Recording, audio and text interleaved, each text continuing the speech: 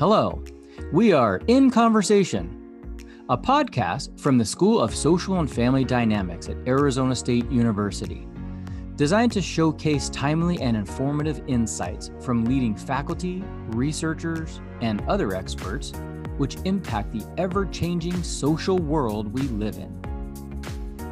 Here at the School of Social and Family Dynamics, we recognize that the lands where we are hosting this conversation at Arizona State University belong to the Maricopa and Pima peoples, and we are privileged that we can welcome you to today's conversation.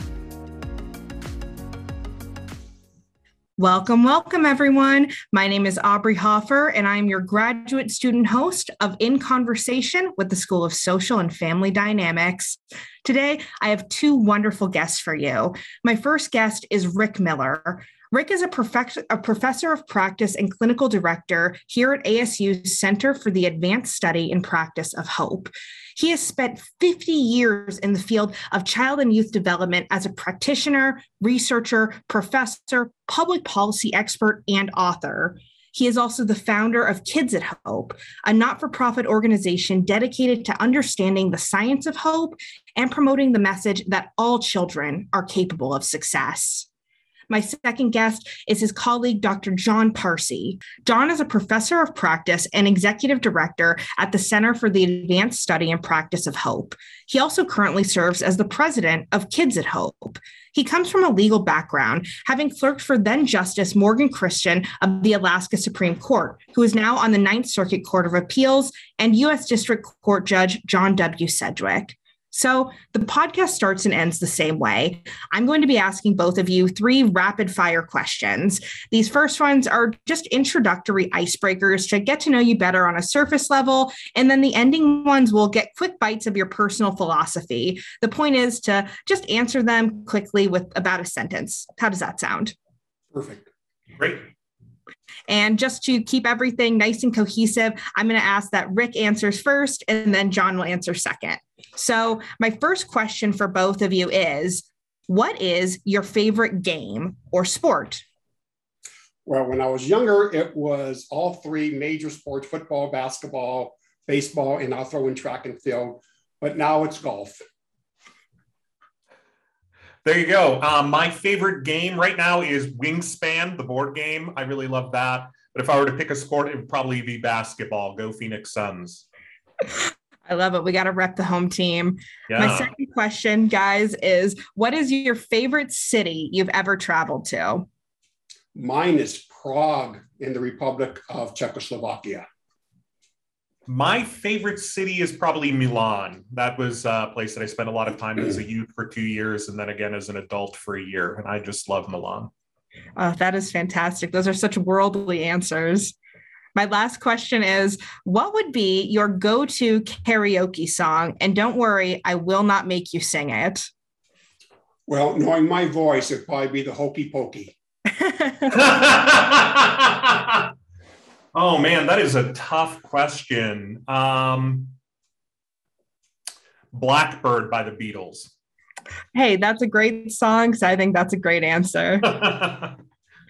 So I am so happy to have both of you on. Firstly, I just want to say thank you both for being on. It is such a pleasure to be able to talk to two people who are so dedicated to the science of hope and who have really done so much in their careers to help just better understand hope in general. So I would just like to start by saying thank you both for being on.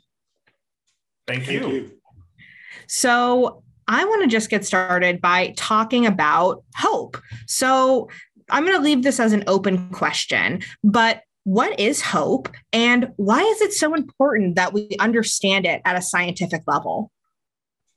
Well, hope is everything that we are as human beings. We're the only species on Earth. To think of the millions of living organisms, we were the only ones gifted with this ability to be hopeful. So it's a gift that distinguishes us from all other living organisms on Earth, and it gives us meaning for our lives and the ability to move forward with our goals, our ambitions, our expectations, our dreams, and to put them into a form where we can achieve what it is that we've imagined going forward. Yeah, so I always think of it as the formula GPA, right? Goals, pathways, and agency. It's about setting goals for your future, returning to the present, figuring out through both pathway thinking and agency thinking how to achieve those goals. So an assessment of kind of your strengths and abilities, what resources you have in front of you, and the different ways to get to those goals. And it's been robustly tested across a number of different areas to be highly efficacious, right? People with high hope have higher achievement in school, have higher achievement in their jobs, have better job satisfaction, better mental health outcome, better physical health outcomes, are less likely to be involved in substance abuse. They can deal with trauma more effectively. There are a number of different measures in which we've scientifically demonstrated that this capacity to be hopeful, to be able to set goals, engage in pathway and agency thinking, has a myriad of positive effects on a person. I love that answer describing hope in terms of goal setting, because when I first was reading a little bit about hope, I was sort of surprised because that definition of hope was a little bit different from what I initially thought hope was. Because initially, when I thought about hope, I thought it was just sort of, oh, I'm thinking and I really hope that something good happens to me. I hope that I wake up tomorrow and someone deposited $1 million in my bank account. But it sounds like hope is really less about that and more about me being able to make a plan so that I understand that I won't wake up tomorrow with $1 million deposited in my bank account. However, I could do X, Y, and Z to set myself up for greater financial stability. And I have hope that even though I'm not a millionaire tomorrow, I might be financially comfortable next year or in 5 years. So we spend a fair amount of time in our work distinguishing hope from other constructs where it somewhat gets confused and mixed into. And those would be optimism, which is a passive way of thinking positively about the future, but it requires no action on your part, like wishful thinking. We distinguish it from self-esteem. We distinguish it from self-efficacy. That hope really stands on its own. And that's what's been so exciting about looking at the science of hope. Often we confuse it with an emotion. Sometimes we feel hopeful and sometimes we don't. In your case, sometimes we confuse it with wishful thinking, where you're looking for a third person to grant what you want to see happen. But hope requires you to grant your own wishes. And your point taken and John's point taken, where that begins with a goal. And then that's followed up with a strategy to get from where you are to where you want to be. How are you going to get those $1 million, right? So you have to have a pathway to that. And then it ends up with what we call agency. And that is that, are you willing to make a personal commitment to the achievement of the goal? Are you willing to put gas in your own gas tank? Right. Yeah, I always think about it as if you're thinking of a glass of water, right? An optimist would say that it's half full. A pessimist says it's half empty. A scientist will probably tell you that there's air in there, so that glass is full. A hopeful person tells you, well, what do you want to fill that glass with and how do you fill it? It requires an active process. It's not merely passive. And one of the things that Rick and I and the others in the Hope Center with Kids at Hope do is try to stretch that to believe that hope isn't just within the individual, right? It's not just positive cognitive theory. It's also community-based, right? It takes a group of people to invest in one another, to strengthen one another, to get to this process of hope as a community, as a country, as a people. Yeah, that was excellently said. So on the topic of Kids at Hope, Rick, I was hoping that you could tell me a little bit, as the founder of Kids at Hope, what was the initiative behind founding Kids at Hope? And, what was really the goal in starting it? And what was that process like?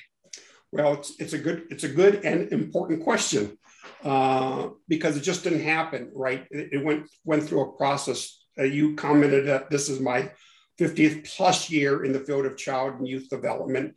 And over those 5 decades, we've been focused on why some kids do poorly, why some kids struggle, but figure it out, and why some kids fall through the cracks.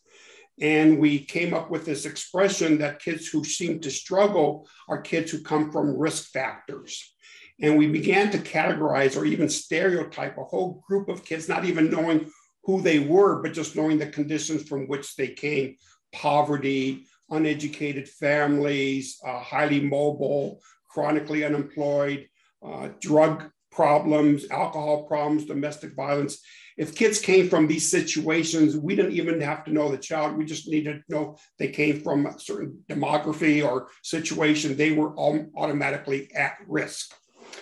And that is a lifelong label to carry, right? That's a stereotype, and we know about stereotypes. It dawned on me one day that maybe we had the wrong expression to discuss kids or to define kids. And maybe the better definition would be to see them at hope, because we would put them in an asset column as hope would be versus a deficit column or a liability column where you would put risk. If they're an asset, you invest in them. If they're a potential liability, you try to get rid of your liabilities and reduce your deficits. So the term at hope seemed to make more sense than at risk, changes the mindset of adults who work with kids, and we see young people as worthy of our investments. And we create a better self-fulfilling prophecy. If the self-fulfilling prophecy is some kids do well, some kids struggle, figure it out, and some kids fall through the cracks, we're not surprised that that's what happens. But why not create the prophecy where all kids are capable of success, no exceptions, and with our actions? And when John mentioned our service delivery mechanism isn't a program or a curriculum, our service delivery mechanism is a culture. That there's a synergy that comes with hope that we're trying to identify, harness, and share with every person, including the adults who serve the kids. That was fantastically said, Rick. So what year was Kids at Hope founded? How far in your career were you? This was 1993, so almost 20 something years ago. I was then the president and executive director of the Boys and Girls Clubs of Metropolitan Phoenix. That I have to confess, overused the expression youth at risk, because those were the kids that we were targeting when we should have been using the expression and a label that they were all at hope. And so that happened in 93. I went to Arizona State University. I says, I have an interesting hypothesis. Why don't we test the hypotheses that all kids are capable of success, no exceptions? Never been done before, right? We spent 3 years reviewing the research, coming up with an argument that all kids are capable of success, no exceptions, but you have to do certain things to create hope in their lives and to activate them in their lives or activate hope in their lives. And that was a 7-year process. In 99, 2000, we announced our findings, and that launched Kids at Hope as a not-for-profit organization, sharing the research and practices associated with creating and activating hope. So we've been doing it now for 21 years. Oh, that's fantastic. Now, talking to John a little bit, John, you currently serve as president of Kids at Hope. However, you have this incredibly diverse background. You have degrees in political science, which you and I share. I actually come from a political science background. You were a speech and debate instructor, which we also actually share because I did speech and debate my entire high school career.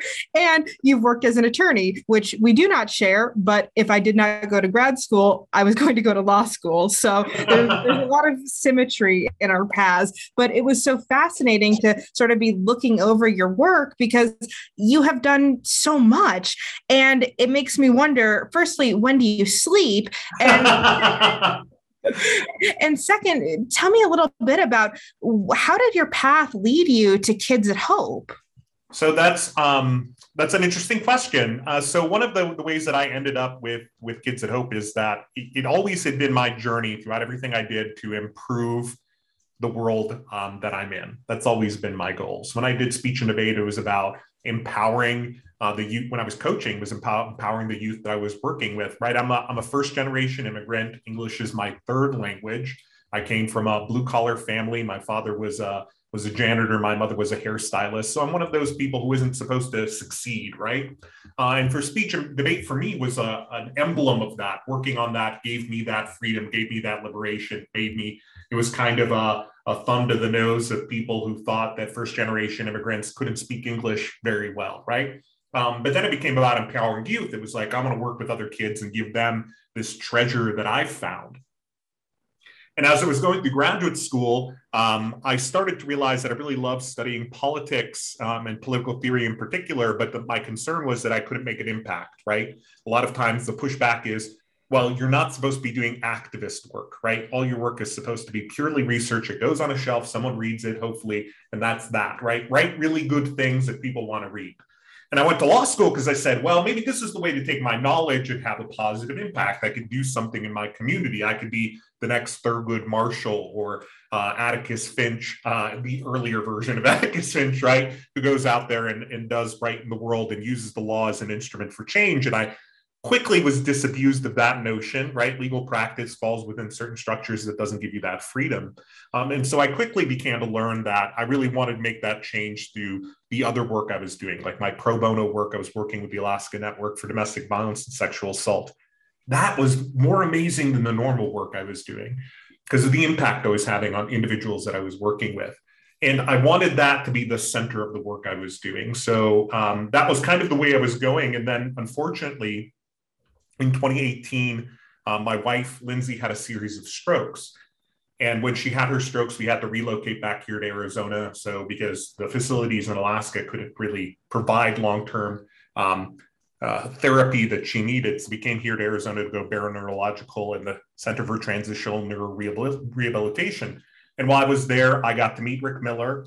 And I said, this is great. I mean, it kind of aligns with all the interests that I have. This is always something I wanted to do, is to have a positive impact. I felt like Kids at Hope was doing that concretely in the community. I thought the connections with ASU, especially with Michael Crow's vision of what a university ought to be, that we should do translational work, that we should do socially embedded work, all of that aligned perfectly with my thoughts about taking the knowledge and expertise and the research we do at a great university like Arizona State, and then bringing it into the community and making an impact by changing the lives of youth and adults.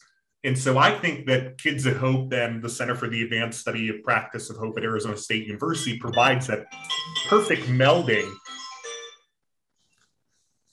that these two organizations provide the perfect melding for me to be able to do that work, to do work that's meaningful in the community, to do research that I think is interesting, and to use my skills and talents and strengths as we advocate in Kids at Hope to make a difference in the communities that I live in and serve. I'll give you the short version of John's story, right? He looks at me, he says, you're old, I'm young. You need to allow this to go forward, and I'm the guy to do it. And we agreed that was probably a truism. And it was happily ever after, right? We're getting there. So it's so fascinating hearing both of you talk about your careers and really your approach to life. I mean, I would certainly say that both of you strike me as very hopeful people who are full of hope. But is that how you would characterize yourselves? Or do you feel like you had to sort of learn to be hopeful over the course of your lives and, after studying hope for so long? Well, I think we again confuse hope with optimism, right? And I think healthy people are usually optimistic people. I think that's a very healthy way of looking at the world. And then hope allows us to activate that optimism into action, right? To not only see and believe that things will be well, but to take responsibility. One of our early mentors in the work of what we would call hopeology, right? Shane Lopez from the University of Kansas, who's since passed, unfortunately. But Shane says that hope is knowing that tomorrow will be better than today, and you have the power to make it so. And I think that definition allows those of us that are normally optimistic to do something with that optimism, right? To take action on it. And so you can be optimistic and hopeful, but if you're optimistic but not hopeful, good things don't happen in the way they should. I think that's what we've discovered on a personal level, at least I have, and John will speak for himself, but knowing that cognitively I can control my world and what I want to achieve in it if I have the goals, the pathways, and the agency to go forward. Yeah, I think my answer is to say that It's a thing that ebbs and flows, but you always return to. So you have to acknowledge, and the reason why I think there's a real distinction between optimism and hope is we have to acknowledge that sometimes things are bad, right? We've been through 18 months as a people on this planet Earth that has been traumatic and difficult with COVID-19. And it continues to be, right? It has been very hard. And I think it's okay to acknowledge that and say, these are difficult times. They have reformed our lives. When my wife, Lindsay, had a stroke, right? We uprooted. I mean, one day I was working as a federal law clerk. The next day I was on a plane back to Arizona, like that. No time at all. 3 weeks was from her stroke to when we moved back to Arizona, had her lifted here. So I think it's important for us to acknowledge the difficulties, understand them, understand that there are going to be hardships. But what we have to return to as hopeful people is that there is another day. And that another day, even if the goal is small, right, as tiny as it possibly can be. And I always recommend that, right? Start with small goal setting. If you want to go run a marathon in a year and a half, you don't say, my goal is to run a marathon and write it on your board and create a vision board for that. You say, I want to be a bit healthier. So I'm going to go walk my dogs 2 days this week. And next week, it's going to be 3 days and then 5 days, right? Little small bite-sized things that we can achieve to demonstrate to ourselves we still have some control, because we always do have some modicum of control over our lives, and to continue to engage in that by assessing who we are. You know, what do I have? What do I have in front of me, right? I could have said when my wife had a stroke, we moved down from Alaska, well, there goes my legal career, there goes my trajectory, there goes my connections there, and said, woe is me, and wallowed in that. There certainly was some of that, right? there certainly was time to think about how difficult it was and acknowledge that. But there was also time for me to sit down, reassess, say my life path has changed, the trajectory is different, but now I'm on a different path. How do I go about creating that pathway? How do I assess my agency? How do I create goals within this new reality that I live in, and try to work to have that hope in my life? And it's one of the reasons why we say hope is taught and learned, right? You're not born hopeful. There may be times where you're hopeless, but you can gain hope back. It is something that we could teach people to engage in. And sometimes, you know, when things are really tough, it can be really hard. But that's also when it matters the most, right? Is that ability for us to get back to that goal setting, pathway thinking, agency thinking that is necessary for us to be healthy, effective people. I think from, you know, John's story, and we love telling stories in our presentations because you humanize hope. I mean, we don't want to sanitize hope as a research construct that it loses that human sense of it. And yet we don't want hope to be a squishy thing that comes and goes. So we're trying to balance it's science again, it's human impact, right? And the human impact comes from the storytelling of how hope has helped us navigate our lives, particularly through difficult times. But one of the ways we frame that is we remind our audiences and our students that hope is a choice. That's the cognitive side of choosing whether I'm today going to be a hopeful person by having my goals, my pathways, my agency, or I'm going to choose, which we do too, sometimes consciously, sometimes unconsciously, I'm going to be hopeless today. And we know from the early comments that John made and we advance is that here are all the benefits that come with being a hopeful person. And here are all the difficulties that come with being a hopeless person. Now you have a choice. Do you choose to be hopeful or do you choose to be hopeless? And once people understand that, that's transformational in their lives. It's that we've never shared that with people the way we're sharing it today. Right. I think that is so incredible. And I think that just the idea that you do have a choice, even when you feel as though your life is in a direction that you didn't foresee it as being in, that you still have a choice to gain some autonomy back and to lead your life in a direction that may not be exactly as you thought it would be, but it can still be the life that you want, and a life that might even be preferable to the one that you thought that you wanted. And that's why culture and community are important. And that's something that we advance, right? Is because the burden shouldn't just be on the individual. We should live in communities that support one another in their goal setting process, that empower people to understand their pathways, that give people access to resources that are necessary for agency thinking and to take control of their lives, right? It's an incredible burden to put on a person to say, listen, you can either choose this or that, and you have to do it on your own, versus creating, as we do through Kids at Hope, right, a culture within an institution in juvenile justice or education or community organizations say, we are here to support that choice. Right. You want to set goals? We're going to help you set those goals, and we're going to give you access to the resources, the agency, the pathway thinking that is necessary for you to achieve them. So you're not on that journey alone.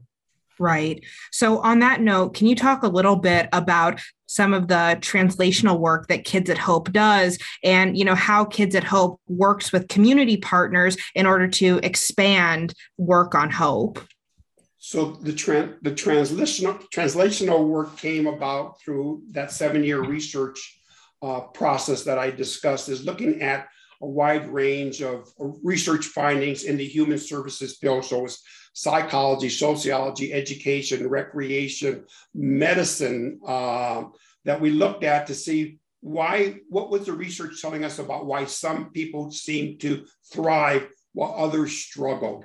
And one of the determination wasn't risk or trauma, which is often considered the case. It wasn't risk or trauma that prevented people from succeeding in life. It was the absence of hope. And that was such a contradiction to what we understood. The more risk, the more trauma, less hopefulness, the less achievement that happens. So when we began to look at that, we came to the conclusion that hope can be created if there are 3 elements that exist in our lives, regardless of the situations from which we come. The first one, if people believe in us, we seem to be more hopeful than if they don't believe in us. So all of a sudden, now we have to ask the question, are the people who are working with our young people, do they believe that they're all capable of success? No exceptions. And if they don't believe it, why not? Because they're preventing those kids from becoming hopeful. That's the gift that we give to each other. As John says, hope is taught and learned. If we believe in them, they're more likely to be hopeful. If we don't believe in them, they're less likely to be hopeful. That's what our translation of the research began to discover. It goes all the way back to the self-fulfilling prophecy. That's another podcast in the future, right? The second element was, which was filled with research support, that kids do better when they have meaningful, sustainable relationships with caring adults. They do less better when they don't. So we call that the connect. Kids who are connected to by caring adults do better than kids who aren't connected. It doesn't say they do better when they have this service or that service. It's the relationship that seems to drive the efficacy of the service, not the other way around. So we now focus on relationships, not just on curriculum and programs. And the third one was this concept that we have borrowed from some of the science work that we've now inserted into the Hope science field. And that is something we call mental time travel. The ability for this remarkable organ that can create a vision of something that doesn't exist, but give us a pathway and the energy to pursue it. Mental time travel, right? If you can teach that, which you can, kids are more likely to be hopeful. Now, the translation of all the science amalgamated into a simple strategy. How do you create hope? First, you believe in kids. Second, you connect with kids. And third, you teach them to time travel. When John talks about the community becoming part of it, we would then advance that by saying, so if it takes a village to raise an educated child, what do the villagers do to do that? And we would respond, they believe, they connect, they time travel. And if everyone does that, kids grow up to be hopeful.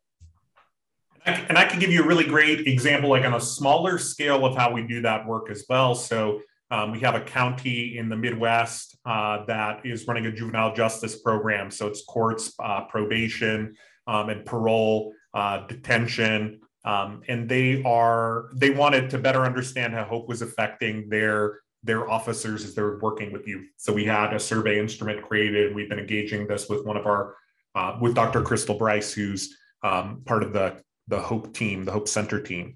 And the research came back and said that kids were increasing HOPE between their 2 intervals. But one of the things that they were having difficulty with was substance abuse. Like they often said that in the future, they saw themselves continuing to use substance. The research is pretty robust. It says HOPE as an intervening strategy can reduce substance abuse for a number of reasons that we could get into, like protective factors and by creating peer supports, and et cetera, et cetera. But we went back to this particular county in the juvenile justice program and said, well, the research is showing us this. And in essence is saying, like, your kids are still wanting to use substances. Do you know why they want to? Are you asking that question? Like, what is the reason why a kid thinks that they're in their future? If that's what the research is saying, what is the reason why? What is the underlying reason? And then when you find out their reason, the reason why they continue to use, it could be that there are problems in their community, or maybe they don't have access to certain resources, or they really care about their goal in a particular recreational activity, but they don't know how to engage it all the time. And that becomes the goal of any adult who's listening to that process to say, how do we advance what their goals are? How do we connect them with the resources, allow them to engage in their strengths, assess what is around them, what services may be available? How do we connect them so that we reduce the incidence of substance abuse? So that's a perfect example of like where we're not just doing research with this juvenile justice program so that they can make assessments of how effective they are. We're not just doing an assessment to say, well, look, the kids who are coming out of your program still are thinking maybe they'll use substances sometime in the future, but then we have an intervention that's related to what the research is indicating is happening on the ground to transform that institution. Now we'll take it a step further, which is to say, what can we do as an organization, as Kids at Hope, to strengthen our practices when it comes to the workshops we provide, the engagements we have, to place a focus on this, the resources that we have as an organization to train or to enlighten those who are our partner organizations. And then we have the researchers, again, do the research they do to show whether or not that intervention is effective, so that we can continue to engage in these types of practices. We better understand our community. We better know how to engage them. We know what the evidence is. We use that evidence to inform our practice, right? It becomes this perfect, transformational, socially embedded work that I hope is what universities want to do. I know the ASU Charter certainly says that it's important. And it's something that really makes me happy that we're able to execute on. Right. I mean, it is important. And I don't know if I can speak for entire institutions, but I can at least say that I, as an individual, think that that is incredible and incredibly worthy. So as we're starting to wrap up a little bit, I was wondering if you guys could give a little bit of advice to listeners who might be listening right now and might be going, well, all this stuff about hope is really cool, but I still feel pretty hopeless. So if you could give just one nugget of advice to somebody who feels completely hopeless right now, what would you tell them? So again, I think it drives to this one statement that hope is a choice, right? And so you can, like any other habit that you don't feel good about, you can change those habits. And becoming hopeless, allowing yourselves to feel comfortable, unfortunately, being hopeless is not healthy for any part of your existence, your mind, your body, your friends, your colleagues, your loved ones. So choose to be hopeful. And one of the things that I offer in that regard, that formula, is hang out with hopeful people. If you hang out with hopeful people, you're more likely to become hopeful. If you hang out with hopeless people, the old expression, misery loves company, you're more likely to become more miserable, right? Because misery loves company, but so does hope. Hope loves company. And such a simple, critical choice to make each day, because often we find ourselves lamenting over this or that and other people lamenting back to us. What we're doing is we're reinforcing hopelessness, or pessimism or depression, when in fact, if we can change the subject, the brain changes with it. So we know the neuroplasticity of the brain can change the networks, and we're hanging out with hopeful people. Actually, the geography and the architecture of our brain changes accordingly, and we're wiring it to be a hopeful brain. Wow, that's pretty impressive science. Yeah, I mean, I would add to that and say, first, acknowledge that it's okay. You know, we all have difficult times, and if you need to reach out to someone, because that can be very helpful in our lowest times. And I would say that things are going to get better, and you're capable of making them better, no matter how hard it sounds.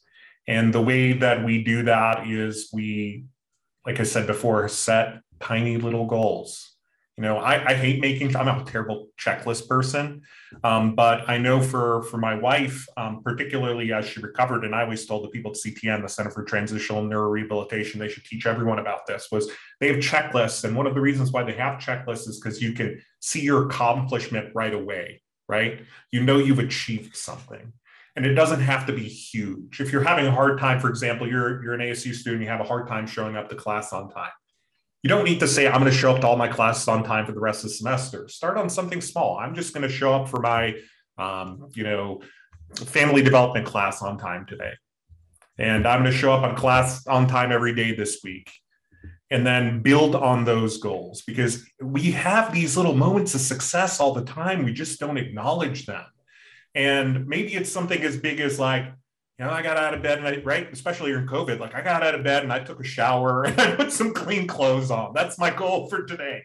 And I've achieved that, because I think our brains do well when we have those measures of success, and then we expand on that, right? Take a moment to reassess what your strengths are, reassess who around you has the capability to connect you with the resources that are necessary for you to feel good and better about you, that can strengthen what you can do and want, right? Speech and debate background, that's a great example. When I was at law firms, sometimes at law firms, they wanted me to do legal work that was just me sitting in front of a computer for 12 hours. And I was frustrated, because it was like, that's not my greatest strength. Like, I can do research, but you would utilize me so much better if you put me in a courtroom or had me deliver on a presentation to a group, or went out as an advocate, or worked directly with a client. But our rigid structures that say, well, you're a first-year associate, you do research and you write memos, versus someone who says, look what your strengths are, what your talents are, let's focus on those. So that's what I would say to anybody who's in that situation. And I wish them luck, and I really do want them to know that, like, things can get better. They're going to get better. I promise you they will. I want to piggyback on John's comment, because it triggered this thought that, again, we speak too often, and that is that we live in a to-do list world, right? Everyone has a to-do list. You have your business to-do list, you have your personal to-do list. We live on our to-do lists. But every so often we have to reflect on our to-be list. Who are we being while we're doing this? Are we being hopeful? Are we being courageous? Are we being empathetic? Are we being compassionate? Are we being insightful? Or are we just checking off the checklist just to get the stuff done at the end of the day? And by doing that, we lose the human side of who we are as a whole person. And that is who we are: compassionate, courageous, hopeful, empathetic, all those great things that we need to give ourselves credit for. Are important to recognize, and I underscore and acknowledge and amplify. We know life is going to throw us curveballs. We're going to learn to hit curveballs. We're not going to avoid the curveballs. That's what life does. It's called an adventure. And it's not what the normal expectation is. John went through an adventure, right? Prepared.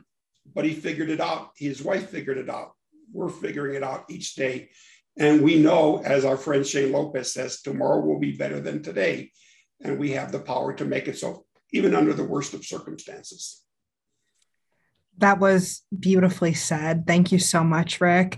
So, before we transition to sort of our deep questions to end on, I just want to give you both the opportunity to say any final words if you'd like, or if there's any way that you want to tell listeners how they could get more information or get involved with Kids at Hope, please feel free to do so. We're also going to have information about Kids at Hope and the Hope Center in our show notes. So our greatest strength is that we do a lot of training, a lot of presentations, symposium. We share this information. We share the research, the principles, and the practices, along with consulting, helping organizations go from where they are to where they would like to be by creating a culture of hope for everyone. So we do that through the clinical arm of the center, which is Kids at Hope right now. That's the clinical arm of the center. And you can find us at kidsathope.org. You can Google the Center for the Advanced Study and Practice of Hope to find that. John's available, I'm available, our team is available. So we love to engage people in our day-to-day conversations and collaborate, partner, create alliances, because no one can do this alone. But boy, if we can do it together, we can change the world. Yeah, and don't hesitate to email, call, text. I'm really good with text messages. I'm very prompt with them. I know that probably puts me a bit younger generation than I probably exist in, but nonetheless, very good at text messages, calls, emails. Just connect with us. We're here for you. We're happy to support anyone and everyone on their journey, and that we learn so much from our partners. So please feel free to do that. Awesome. So we're now going to transition into my favorite part of the podcast, or one of my favorite parts. I like this whole thing, but this is such a great opportunity to just get a little bit of sort of deep cuts on what your personal philosophies are. So just like the first questions, these will be sort of rapid fire, and I'll have, Rick answer first, followed by John. Sound good? Yeah. All right. So my first question is, if you could have a conversation with yourself from 5 years ago, what would you want to tell him? Boy, I would say to myself 5 years ago, make good decisions, because it's going to affect where you will be 5 years hence. So don't think about the present. Equally think about what this decision can mean 5 years hence. I would just say be prepared for the unprepared, the things you can't prepare for, right? Like that's a big deal. You spend so much time worrying about what's right in front of you, and sometimes you lose track of enjoying the life you're having and figuring out how you're gonna navigate the curveballs and the difficulties that are in front of you. So just be prepared. All right. My second question is, what gives you hope?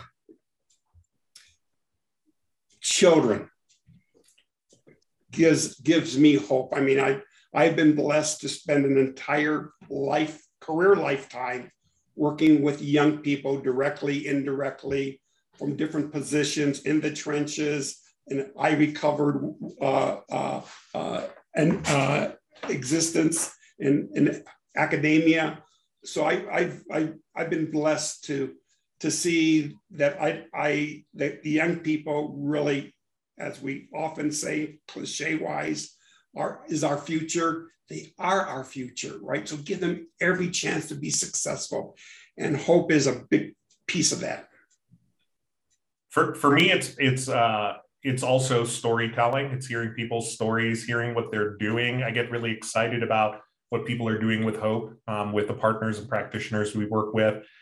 Hearing, people. The other day I was speaking to someone who had a master's degree and working at Johns Hopkins University, who went to Kids at Hope while she was in a summer program, and hearing her tell how Kids at Hope created a philosophy that she lived by, and now she's this great writer in a really prestigious university, and doing great work. Like, wow, that was incredible. And so hearing those stories, hearing what practitioners are doing, how they're utilizing our practices and our ideas and making their own, it's always wonderful to hear that.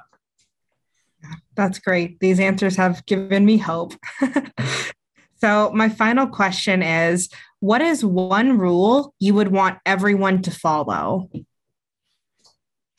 Treat others as you want to be treated. Yeah, I'm going to go back to, that's a really good one, Rick. I would say that, my family, our faith we're Zoroastrian, which is this really old religion that, so I would just say, good thoughts, good words, good deeds. That, if that can be our guiding principle, it's simple, but it's true. These are golden rules. So I just want to say thank you both again. This has been an absolutely enlightening conversation, and it's been a pleasure to talk to both of you. So thank you all so much. This was a conversation with Rick Miller and Dr. John Parsi. Thank you. Thank you. If you're interested in getting in touch with either of our guests today, you can contact Rick Miller at rickmiller@asu.edu, and you can contact Dr. John Parsi at john@kidsathope.org. Connect with us and get access to all of our podcasts by visiting thesanfordschool.asu.edu/podcast, where you will also find links to all of our social media channels.